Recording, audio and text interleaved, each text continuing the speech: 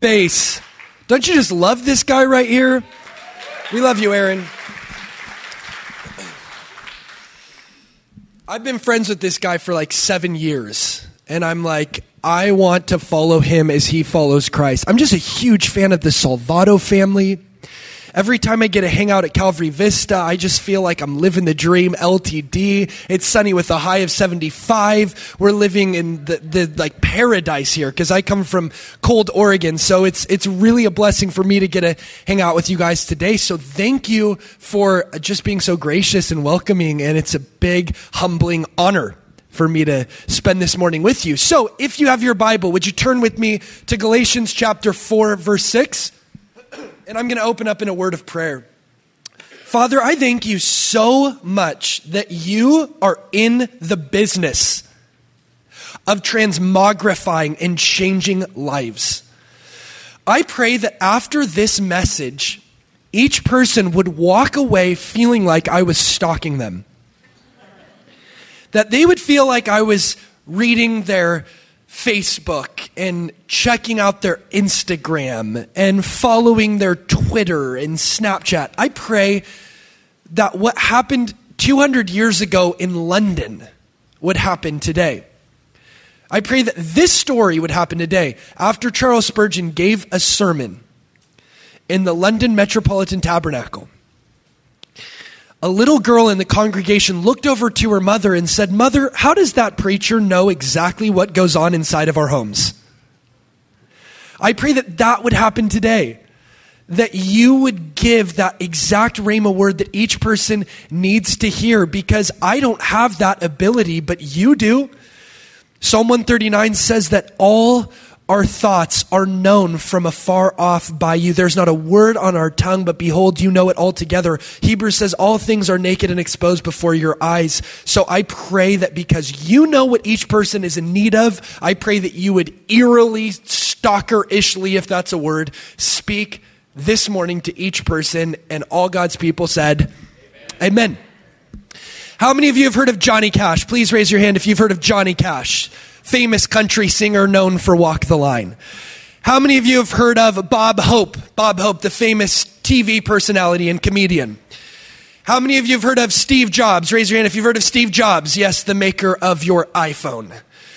Well, these guys, these titans were all contemporaries, and they lived during the same generation. And they all died fairly recently. 20 years ago, we had Johnny Cash, Bob Hope, and Steve Jobs. Now we have no Cash, no Hope, and no Jobs. I mean, please don't let Kevin Bacon die. Maybe you've come here this morning and you feel like you have no cash, no hope, no jobs, and maybe you didn't even get your bacon this morning. But let me tell you this.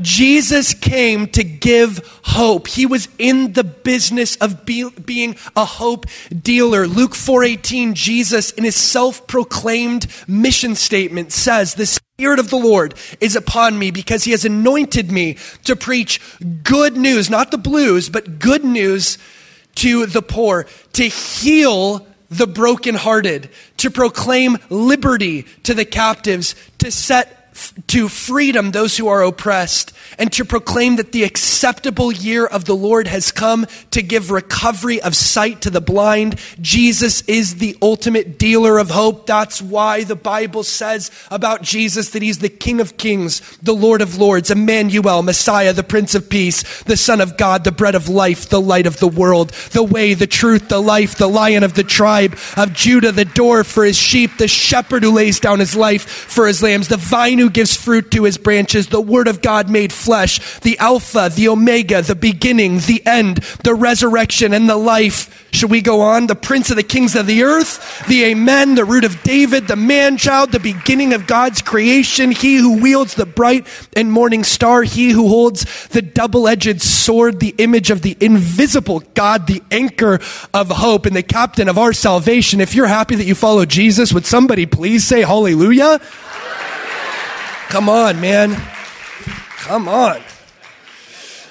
Get those hankies out, wave some Holy Spirit fingers. We're going to go a little Pentecostal today, I guess. But I'm just really excited about this, to be honest. You're allowed to have fun in church. At my home church, I'm like, listen, you might not agree with what I say when you come to service, but you're going to have a good time. And that's what I hope today. I hope you leave saying, I had such a good time that I'm going to go be a lump of sunshine, light of the world, and I'm going to go spread God's hope to this generation, because that's what our generation needs. We live better than kings used to live, and yet we lack hope. Jesus came to heal broken hearts, to give sacred optimism, Jesus joy and holy happiness. The Bible says that Jesus was anointed with the oil of gladness above all his fellows. So I say we follow in his footsteps and be imitators of Christ and have the fruit of the Spirit, which is joy, blooming from our lives. I'm just saying, this is how we should live.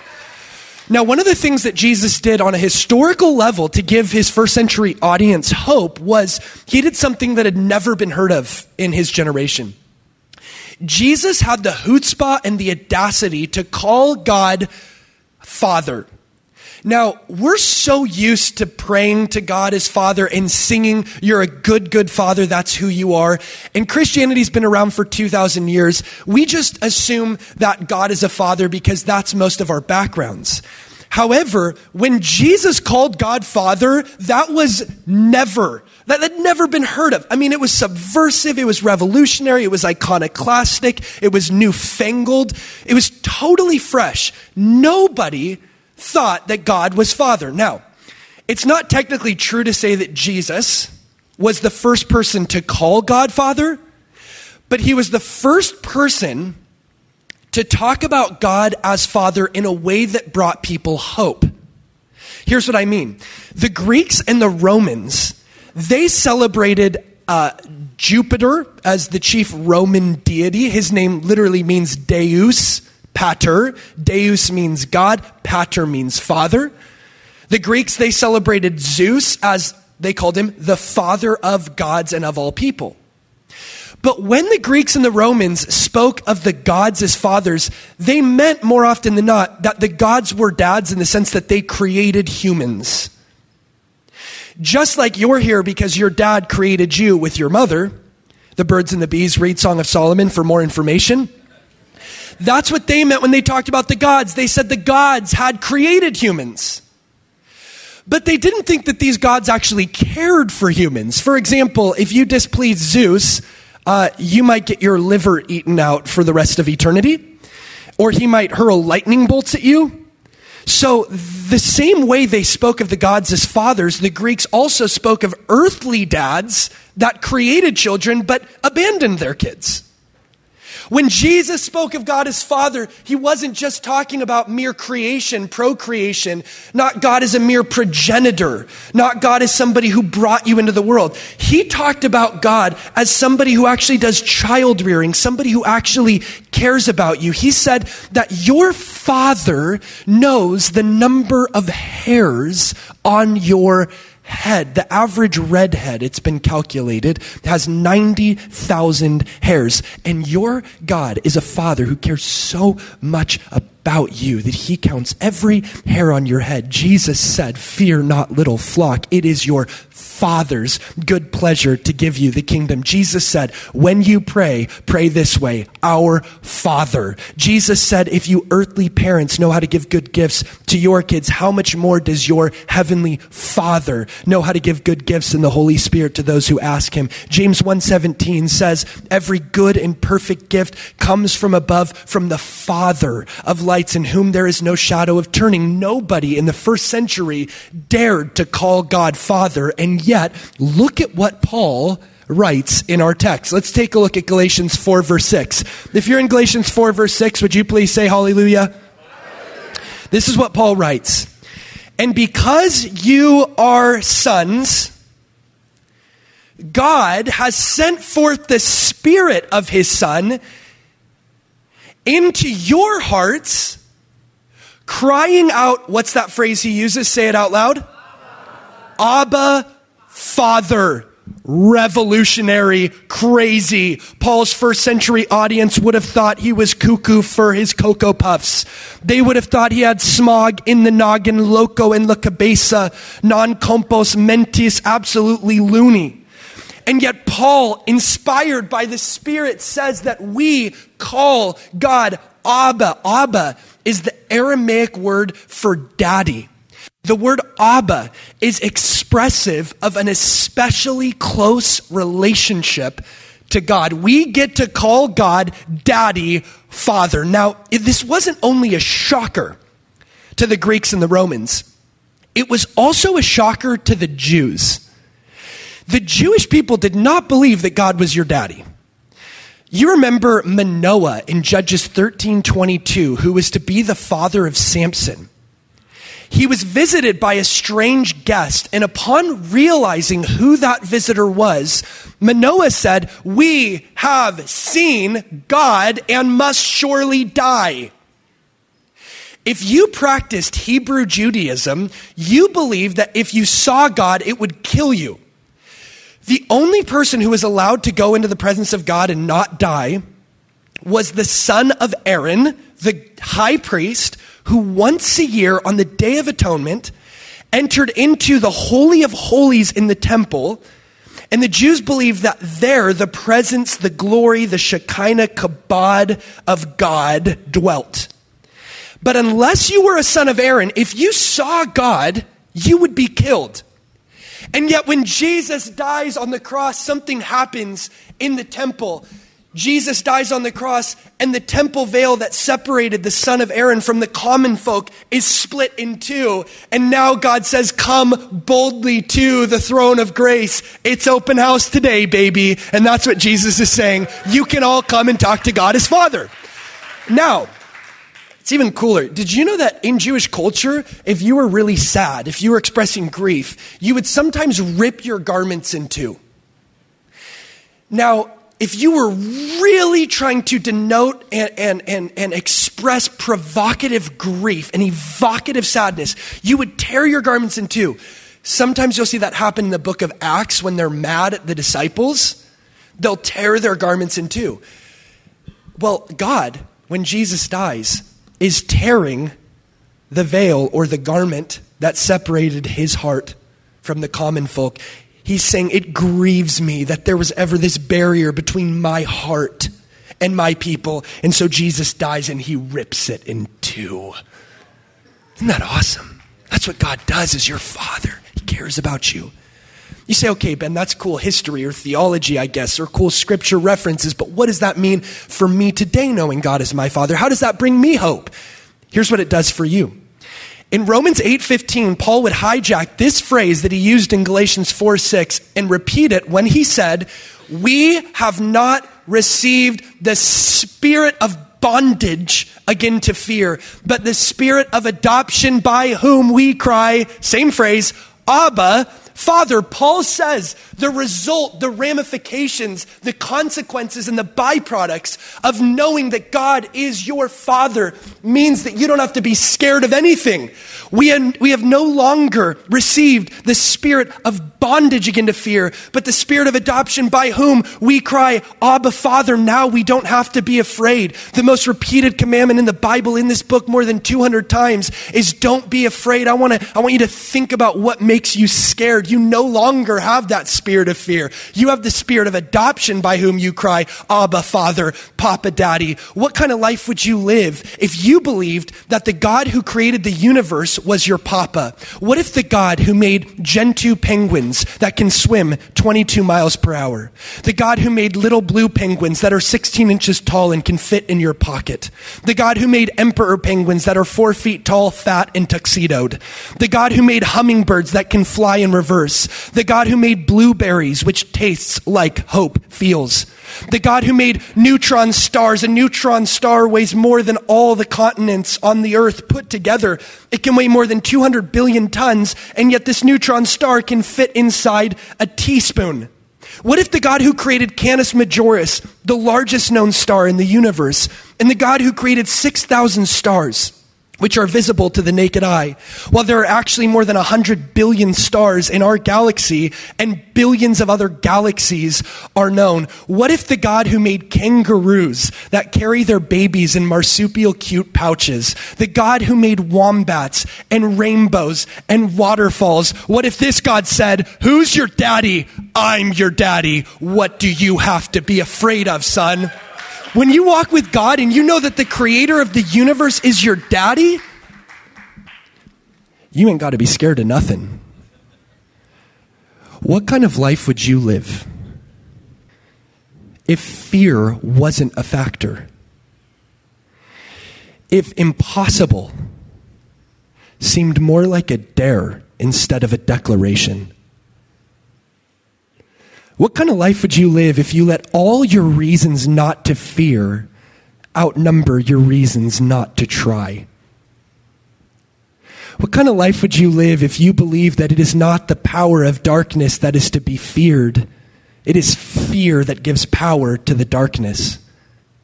Suddenly you would say, the battle is not mine, the battle is the Lord's, so I'm going to take up the helmet of salvation, the sword of the Spirit, which is the word of God, the shield of faith, which can quench every fiery dart of the wicked one, the breastplate of righteousness, the belt of truth, the shoes of the preparation of the gospel of peace, fight a good fight, wage a good warfare, go hunt some demons, do a dent in the kingdom of darkness, and put to flight the empire of evil. You become unstoppable because the God of the universe says, I'm your daddy. Now, if you don't believe God's your father, and if you've come here feeling like God's against you and not for you, you're going to be scared of everything.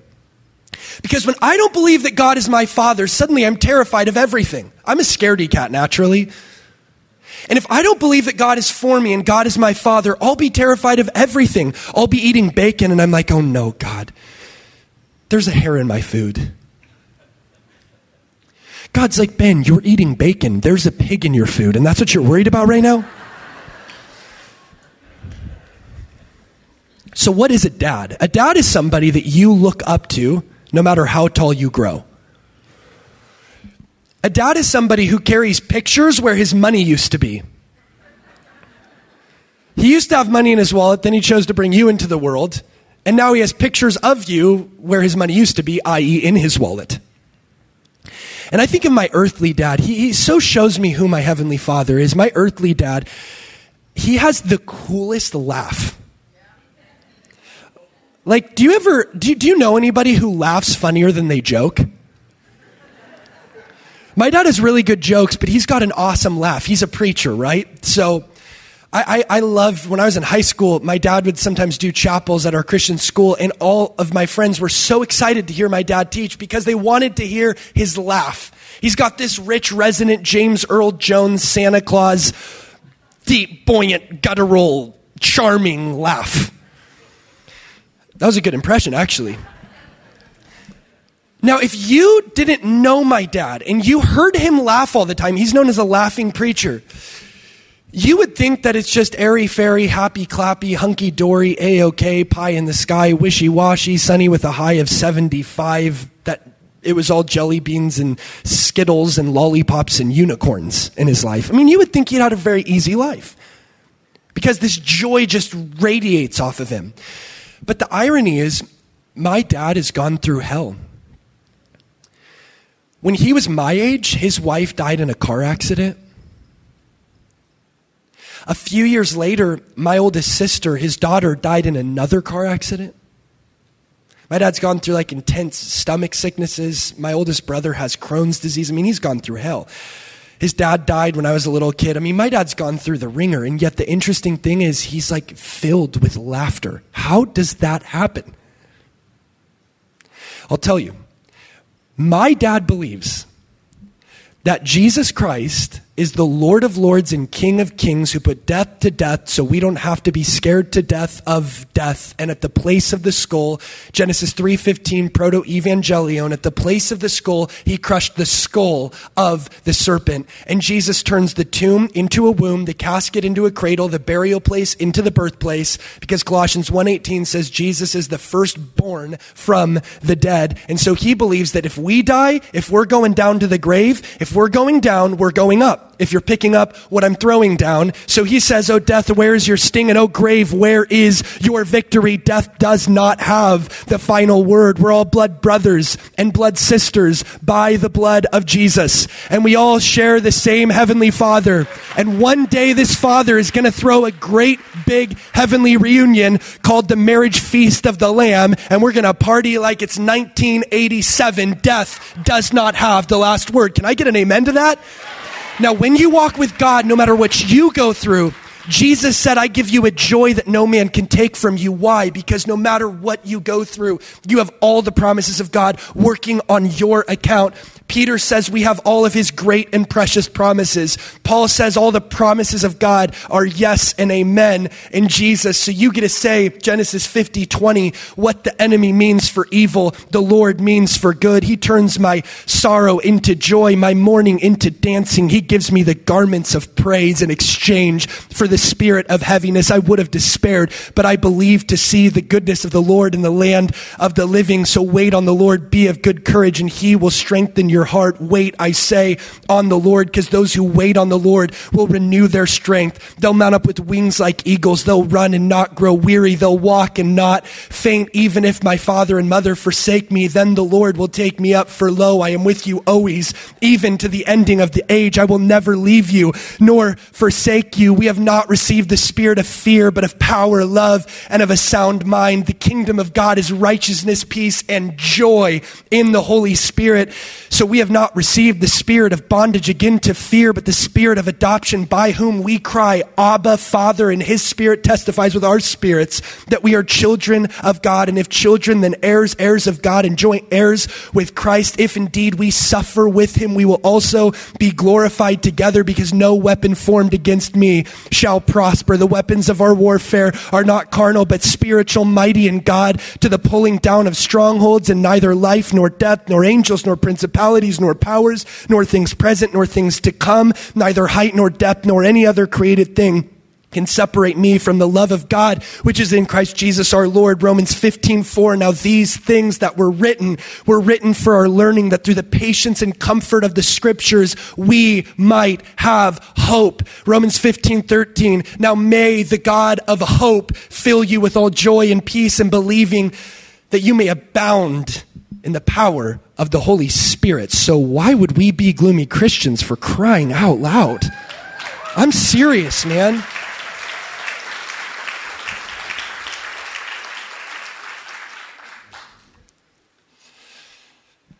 I'm just saying.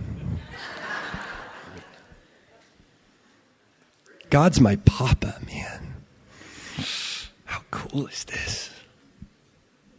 You say, Ben, I want to believe this about God. I want to believe he's my father, and I have all of these promises working on my account. But the problem is, I failed God. I'm a prodigal son. I've fallen short of the glory of Abba. He couldn't possibly be for me. Do you ever feel like you're an exception to the rule? The Bible says that the path of the just is like the shining sun, shining ever brighter into the perfect day. The Bible says that even if we sit in darkness, the Lord will be a light unto us, but we think, no, that couldn't apply to me because I have failed my Father too much. Well, let me tell you a little secret. When I was in 8th grade, I played basketball for this team called the South Medford Generals, and let me tell you, I was horrible. I scored for the wrong team the first play of the season. I was always dribbling the ball off my feet, always turning the ball over. In short, I made it harder for my team to win. And yet at the end of the year, we got to the championship game. We worked our way up at the final tournament. We got to the championship game. We played our rivals, North Medford, and we beat them. We won the championship, and I got to wear, along with my teammates, this fake gold medal around my neck, #squad goals. I just felt like I was bomb.com, LTD, living the dream. I'm the man. I just felt awesome. But now that I'm older, I look back on that experience and I realize that the reason we were champions was not because I was good. No, I scored for the other team. The reason we were champions is because we had this kid named Kyle Singler on our team. Now, Kyle Singler went on to win a state championship against Kevin Love. He then got a full ride scholarship to Duke University, played for Coach K for 4 years, became Final Four Player of the Year, won a national championship with Duke, got his picture on the cover of Sports Illustrated, was then drafted to the Detroit Pistons, got second team All-NBA rookie squad his first year. Then he was recently traded to the Oklahoma City Thunder, and he plays for Kevin Durant, raking in $5 million every year as an NBA professional basketball player. He was on my team. Do you see why we won? I am more than a conqueror through Kyle Singler, who overcomes North Medford. The title of my message today is The Singler Effect. The reason I'm a champion is not because of who I am, it's because of who my star player is. Yes, I fail and score for the wrong team, but you know what? I ran into my coach a few years ago, and I said, wasn't it awesome when I got to play with Kyle? Wasn't that such a fun year when we had Singler on our team?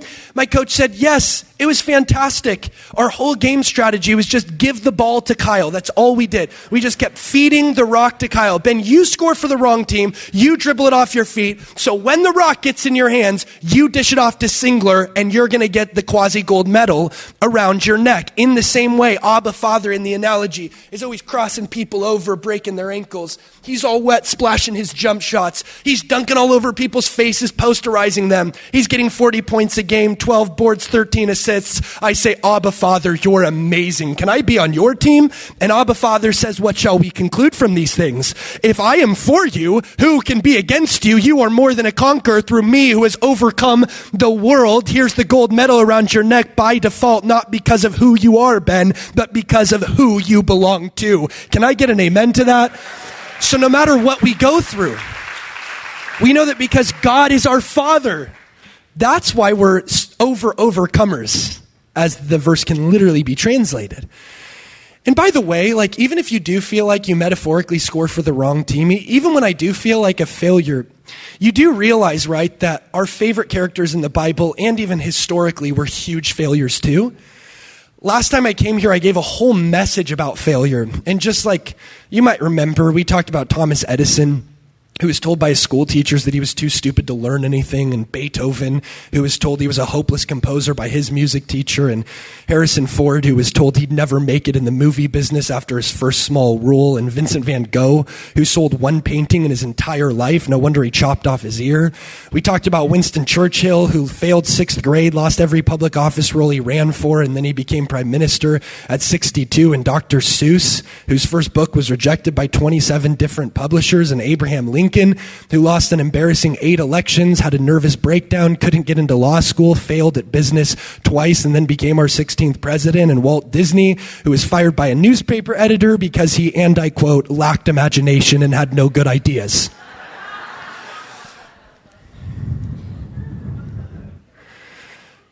The same is true with Bible characters.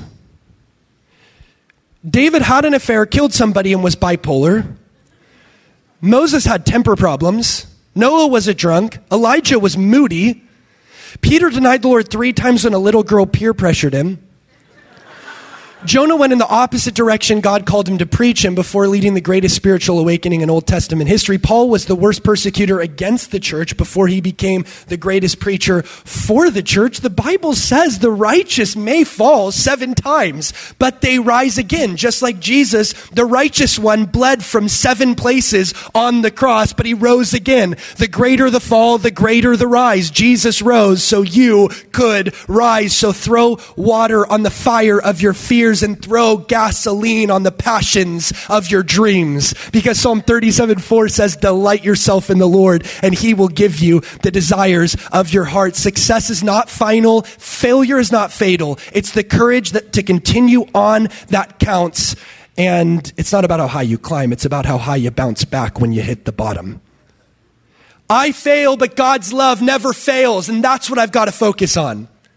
I may fail, but God's love never fails. And as we draw to a close, you might be here saying, well, Ben, if all this is true about how much my Father loves me, that I can cast my cares on him because he cares for me. I can turn my cares into prayers because he is for me. If this is really true, then why would my heavenly dad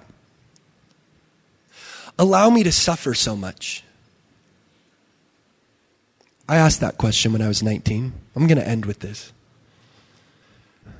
When I was 19, I drove to Southern California. I live in Oregon.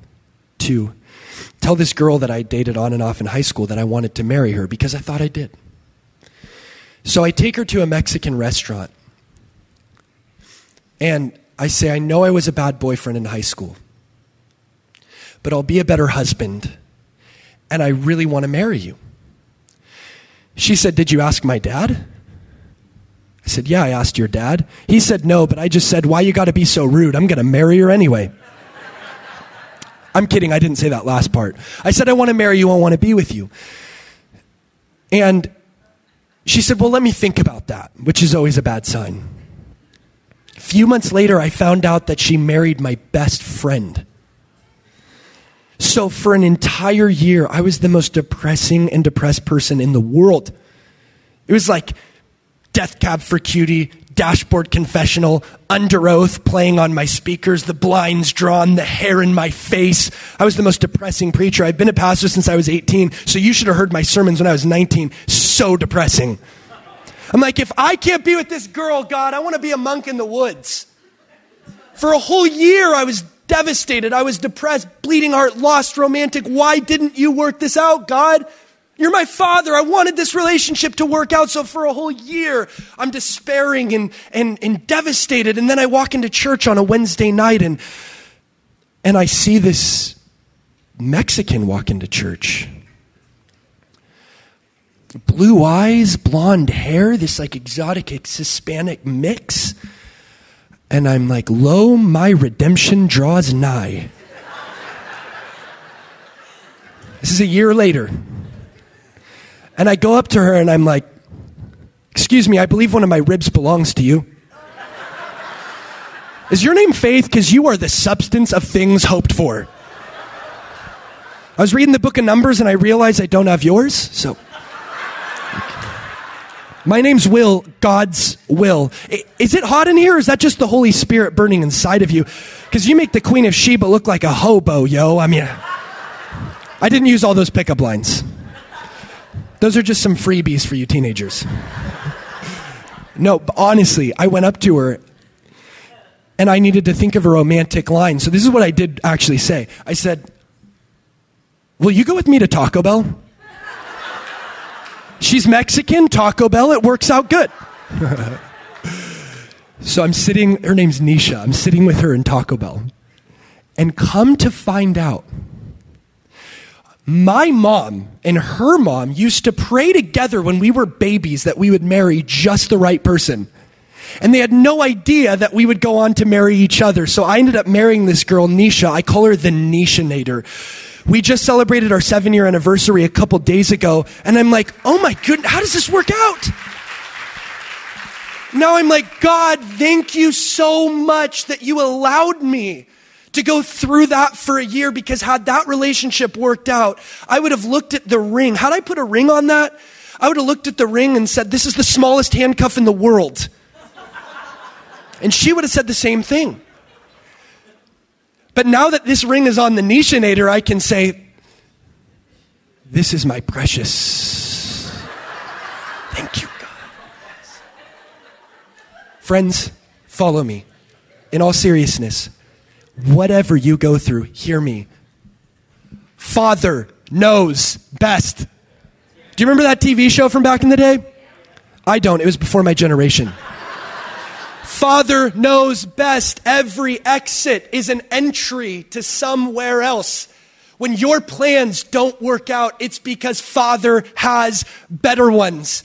He has empowered you to be game changers, world shapers, risk takers, and history makers for the kingdom of God. And because the creator of the universe is your daddy, you don't need a mountain of faith to move a mustard seed. You just need a mustard seed of faith to move a mountain. So stop telling your God how big your mountain is and start telling your mountain how big your God is. Let's relax and sit back, because every setback is a setup for a comeback. And just because you go through hell doesn't mean you got to smell like smoke. You might be at your rope's end, but you are not at your hope's end. You might be knocked down, but you are not knocked out. You might lose the battle, but you will not lose the campaign because of Abba, Father, before you. Who can be against you? Can I please get a hallelujah to that? Father, we thank you so much that you are our daddy. We thank you that you design our deliverance before ever man could devise our destruction. We thank you that Jesus rose so we could rise. So I pray that we would be a group of people who attempt great things for God, expect great things from God, go big and go home. We love you in Jesus' name. Guys, thank you so much for letting me hang out with you. I love your faces.